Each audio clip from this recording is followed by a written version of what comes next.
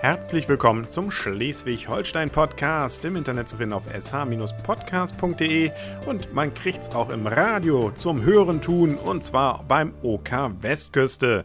Mein Name ist Henrik Rasemann, bzw. Kaulius, und ich berichte wöchentlich über besondere Orte in Schleswig-Holstein und so auch in dieser Woche. So geht es diese Woche um Malente, bzw. Bad Malente-Gremsmühlen, bzw. den Geist von Malente. Mit knapp 11.000 Einwohnern ist Malente sicherlich keine Metropole in Schleswig-Holstein, aber trotzdem gibt es so einige Geschichten, die diesen Ort ganz besonders machen, insbesondere wegen seiner zumindest immer mal wieder seltsamerweise aufkommenden Medienpräsenz. Doch gehen wir zunächst ein wenig in der Zeit zurück, nämlich so auf die Jahreszahl 1150 drumherum.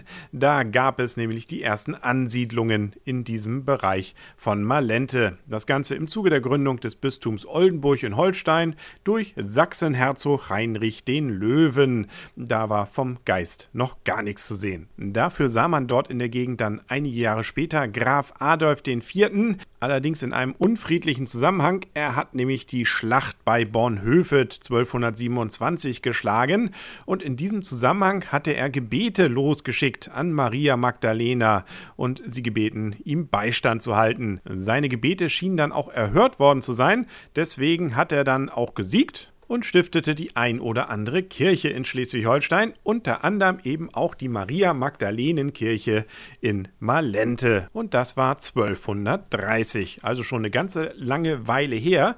Die Kirche hatte damals allerdings noch keinen Turm. So hat man eben damals gebaut. Turm weg, nur Kirche, ist ja auch schön. Doch dann 1893 war es soweit, es gab den Turm dazu, und zwar im Stil der Neogotik. Das älteste, was man übrigens in der Kirche sehen kann, das ist die Renaissance-Kanzel aus dem Jahre 1629.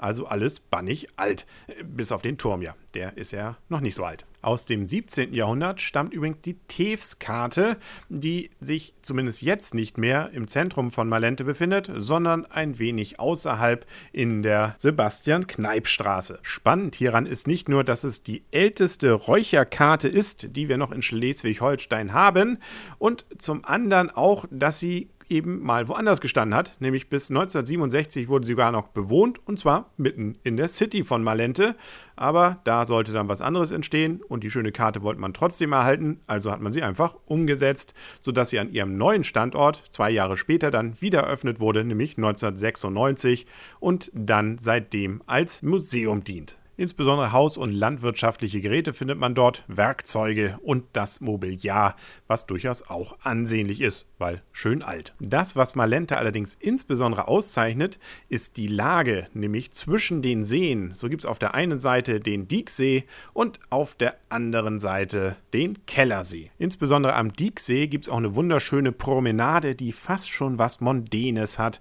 Insbesondere, weil da ja dann auch da kann man drüber streiten, also ein hohes Haus steht, was mal ein Hotel war, aber jetzt auch großteils von Eigentumswohnungen belegt ist, die, wenn man dann drin ist, sicherlich einen wunderschönen Blick haben, auch über den Dieksee, aber von außen, ist eben so ein 60er, 70er Jahre Schinken. Für den schleswig-holsteinischen Grundschüler dürfte wahrscheinlich auch dieser Dieksee der erste Kontakt mit Malente gewesen sein, weil immer wieder auch beliebt, gerade bei Schulklassen der jüngeren Stufen, ist ja die Fünf-Seen-Fahrt, und die startet hier bzw. endet, je nachdem wie man es sieht, und geht dann ja, deswegen heißt sie ja auch Fünf-Seen-Fahrt, durch 5 Seen, genauer gesagt den Langensee, Beelersee, Höftsee und Edebergsee. Auf der anderen Seite der Tour ist dann übrigens Plön, genauer gesagt Fegetasche. Doch zurück zu Malente und dem Geist, der dort ja umgeht. Das hat nämlich damit zu tun, dass vor Ort die Verbandssportschule des Schleswig-Holsteinischen Fußballverbandes sich befindet.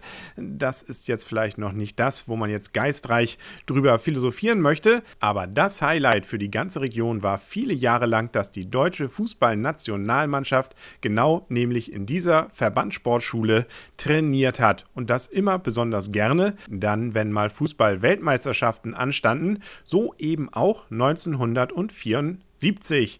Der ein oder andere Fußballkenner erinnert sich vielleicht dunkel. Ja, da waren wir Fußball-Weltmeister geworden. Und da das natürlich alles damit zusammenhängt, dass man so wunderschön trainieren konnte damals in Malente, war es eben der Geist von Malente, der die Fußballnationalmannschaft geprägt hat und dann auch zum Weltmeistertitel geführt hat.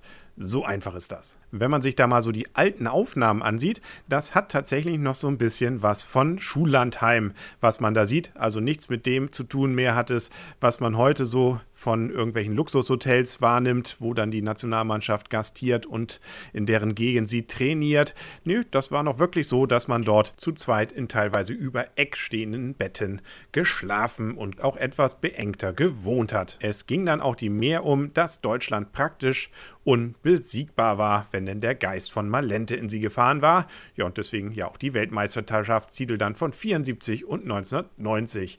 Leider, und deswegen ist man ja vielleicht auch dann nicht mehr so oft Weltmeister geworden, ist man jetzt nicht mehr in Malente. 1994 war die Mannschaft zum letzten Mal da, damals noch mit und unter Berti Vogts. Den einen Kult gab es um den Geist von Malente, den anderen, den gibt es auch heute noch. Der geht um Immenhof.